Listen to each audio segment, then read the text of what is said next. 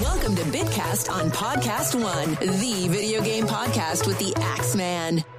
Welcome back to the show. Kirby exists in a weird place among Nintendo's lineup. The series is very consistently attended to. There's always at least one Kirby game on every console or handheld. And while some are better than others, all of them tend to be well regarded by fans. Despite the consistent releases and quality, though, Kirby is never really considered to be one of the heavy hitters of Nintendo. It's kind of in the B team of all their franchises. That might be because Kirby is owned by a second-party company. You'll notice that whenever there's a gathering of different Nintendo characters, with the exception of Smash Bros., Kirby is never there. For example, that Kiaru Pamu Pamu 3DS commercial, where all the Nintendo characters had fancy, frilly outfits, like hipster Bowser. There were Mario characters, Zelda, Animal Crossing, even Samus showed up. Then, with Mario Kart, Zelda, Splatoon, Animal Crossing, even a car from F-Zero all showed up. And then in Nintendo Land, they had Mario game, they had Metroid, F-Zero, Pikmin, Zelda, probably a few others, but never Kirby. Kirby is never in any of these get-togethers, since it's more complicated to feature him due to more rights being involved. That's probably one of the reasons why he falls to the wayside as much, why he's never really up there with the headliners. Not that Kirby is an unknown series by any means, but I think the lack of exposure might be part of the reason why Kirby is the underdog in spite of itself. Which is a shame, too, because other than the utter juggernaut that is Pokemon and the Golden Boy Mario, Kirby is probably one of the most experimental of all the Nintendo series. It's a platformer game most of the time, but then every third game just shifts with the formula in some way before switching back to normal. You'll get your Kirby's Dream Courses, or your Kirby Air Rides, your Kirby Epic Yarns, all that kind of stuff. And all of those games have their fans. But one game exists in kind of a Venn diagram middle ground between the main Kirby games and the Kirby experiments. It plays like a standard Kirby game, but the level design is a departure from what you'd normally expect.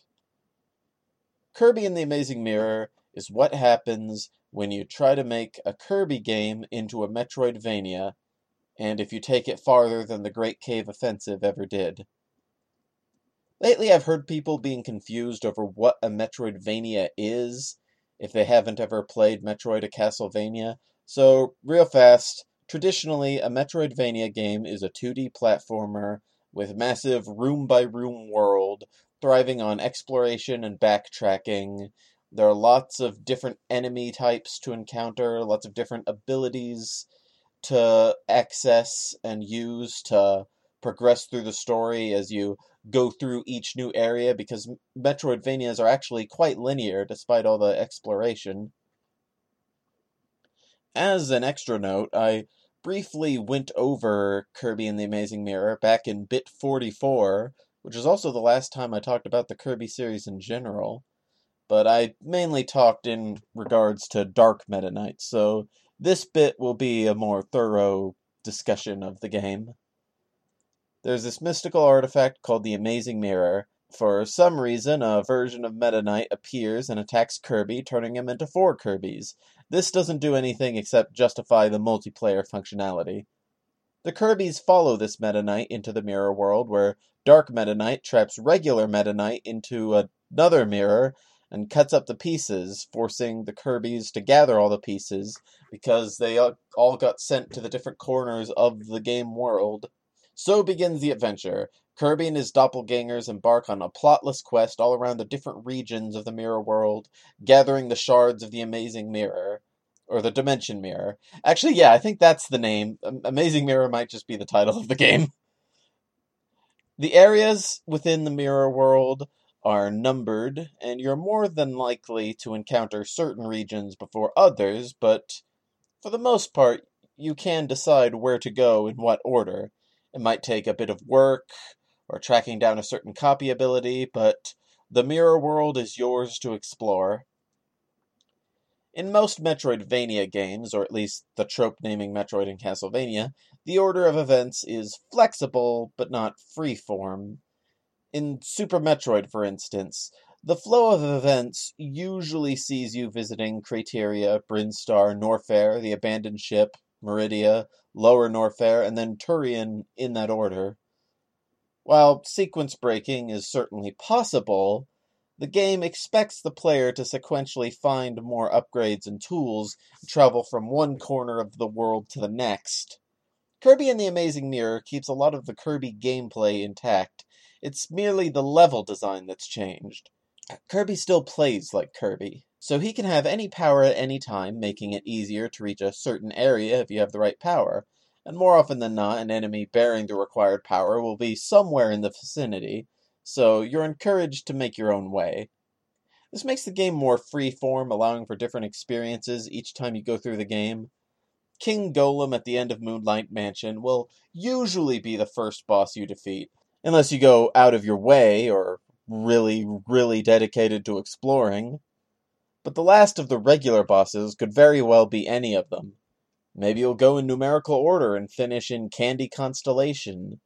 Maybe you'll find all but one world and end up discovering Olive Ocean last due to how out of the way it is. Maybe you're like Chugga Conroy and the Runaway Guys and stumble across Peppermint Palace, forget to activate the warp point to it, and then forget all about it until all but one mirror piece has been collected.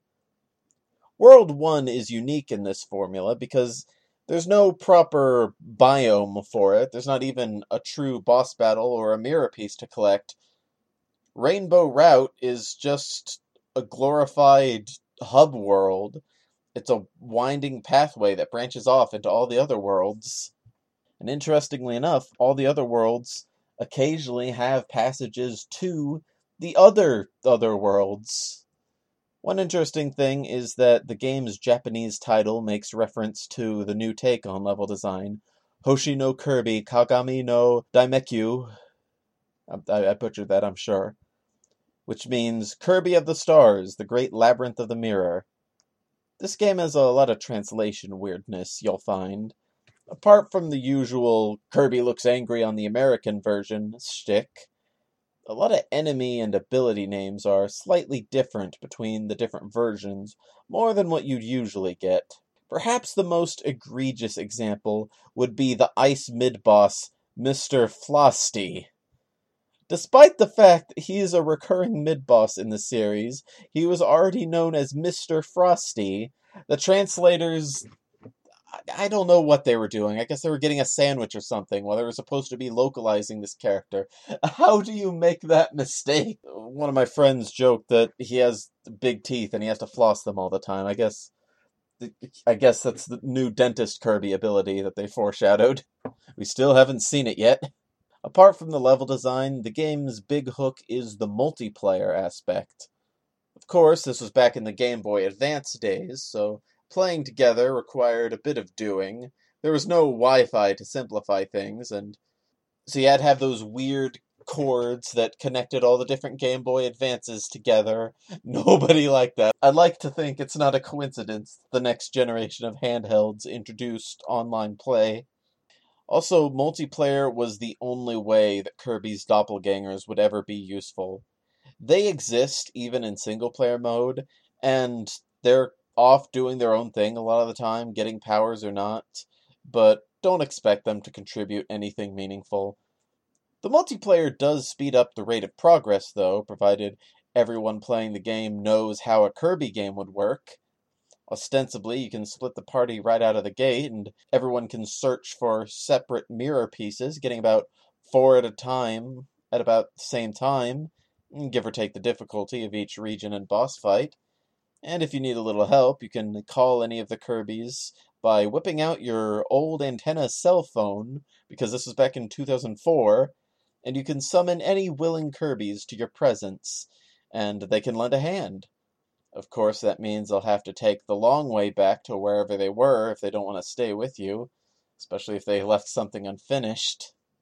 I said that the game is mostly plotless after the first few screens, and that holds true, but there is some intrigue whenever you reach the end of World 8 out of 9. It's I get that it's suitably late in the story, provided you go in numerical order, but it still seems just a little random. You find yourself engaged in a battle against Meta Knight, except the game doesn't list him as Meta Knight, it just lists him as a bunch of question marks. He attacks you for seemingly no reason and leaves you alone after you win. After gathering all 8 of the mirror shards, you hop into the dimension mirror, even though you're already in the mirror world. Still don't really know what the details are on that one. And it looks like you're about to fight Meta Knight again, but then another Meta Knight shows up, and the first Meta Knight reveals itself to be Dark Meta Knight. Ooh. The implication of this is that Dark Meta Knight was your opponent back in World 8. It's often said that Dark Meta Knight's refusal to give Kirby a sword in their battle was a clue that it wasn't the real Meta Knight, because up to this point, Meta Knight usually makes a habit of offering Kirby the ability to use a sword before fighting him, so they can have a gentlemanly sword fight. But in hindsight, I feel like this really falls flat, because in a lot more games after this, Meta Knight will not offer you a sword. In Squeak Squad, you fight Meta Knight, and he won't give you a sword. You can copy the stars that show up, and they will grant you the sword ability, and you can grab a power-up in the room before Meta Knight, but he will not offer you a sword. In Epic Yarn, he doesn't offer you a sword, because he's under mind control. Same for Planet Robobot. I don't think he actually offered a sword again until Star Allies. Now, a lot of these are just plot reasons, I get that.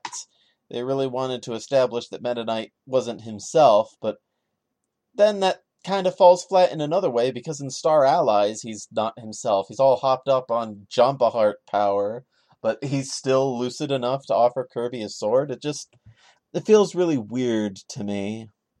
I still hear the in my head whenever I read about that detail in Amazing Mirror, like it's some amazing subtle clue about Meta Knight, but no, I'm just not buying it, I'm sorry.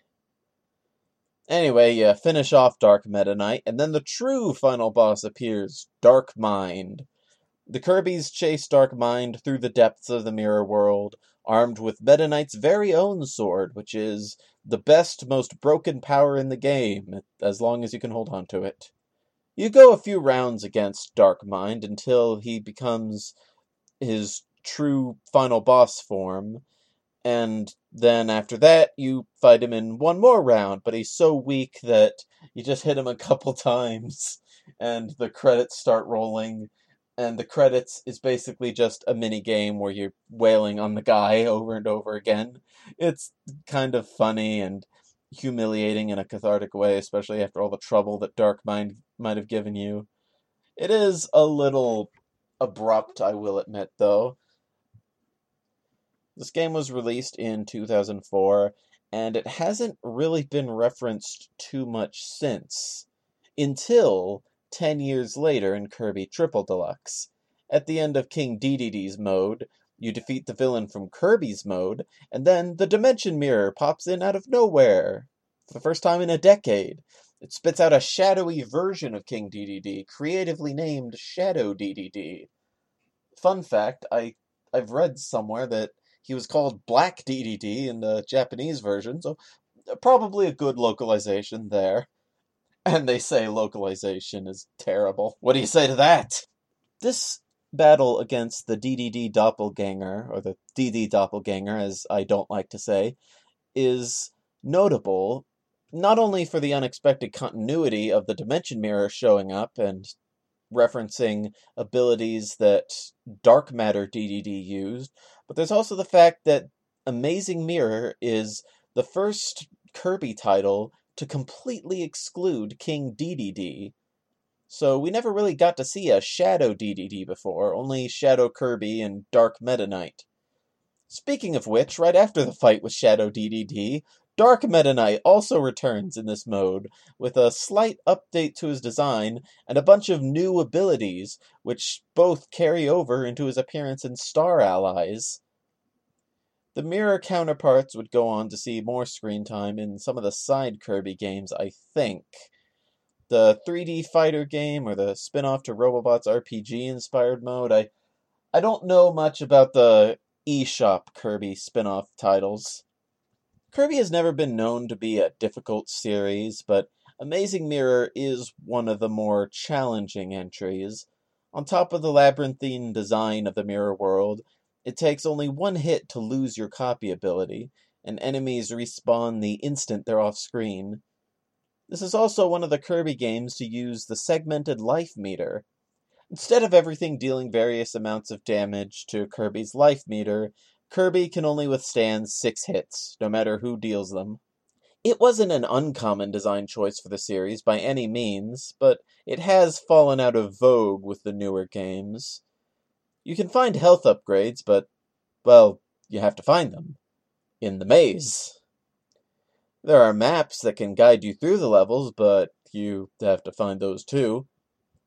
And while I said that most obstacles that ask for a certain ability have the right enemies nearby, there are, of course, times where you're going to have to hold on to a power for multiple rooms before reaching the obstacle. And, of course, if you lose the power, you're going to have to go all the way back.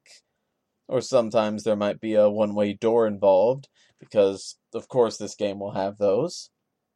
And you have to be doubly careful, or else the backtracking will get real hard. Though I guess it can be mitigated by calling in another player who might have easier access to one of the powers you need.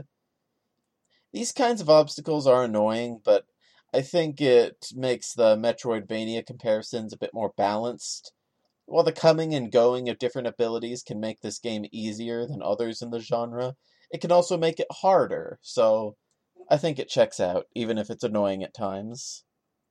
Speaking of copy abilities, this game lacks Mirror Kirby, which you'd think would be a natural fit, but no. Well, at least it came back in Planet Robobot. No, instead of Mirror Kirby, we have Fire Kirby and Burning Kirby as separate powers in this game. One breathes fire, the other turns you into a fireball. Having both of these abilities was not necessary at all. In a lot of the Kirby games prior to Return to Dreamland, the copy abilities would usually have only one attack associated with them. Superstar was the exception, giving full movesets to most of the abilities. In Amazing Mirror, though, we're going by the standards of the time, so a bunch of powers that could probably stand to be merged with other powers. However, there is a particular copy ability, one of the rarest in the series, and it has a lot of moves attached to it. Smash Kirby. Every once in a while, you'll encounter Master Hand as a mid-boss, and beating him gives you Kirby's Smash Bros. Melee moveset faithfully reproduced. He can't inhale anymore, but everything else is there. It's a rare but really fun power. It hasn't been seen in the series since, with the exception of a mode in Kirby's Dream Collection and, once again, Kirby Planet Robobot. One thing about Kirby that's always fascinated me is the subtle continuity in lore. It's gotten more prominent as time goes on. Taking a good look at the final boss, Darkmind, it shows that he resembles a mix of two previous Kirby villains, Nightmare from Kirby Adventure and Zero, or Dark Matter, whichever, from Kirby's Dream Land 2 and 3. It's speculated that Darkmind may be the counterpart to one or both of these villains, just as Kirby, Meta Knight, and eventually DDD had counterparts.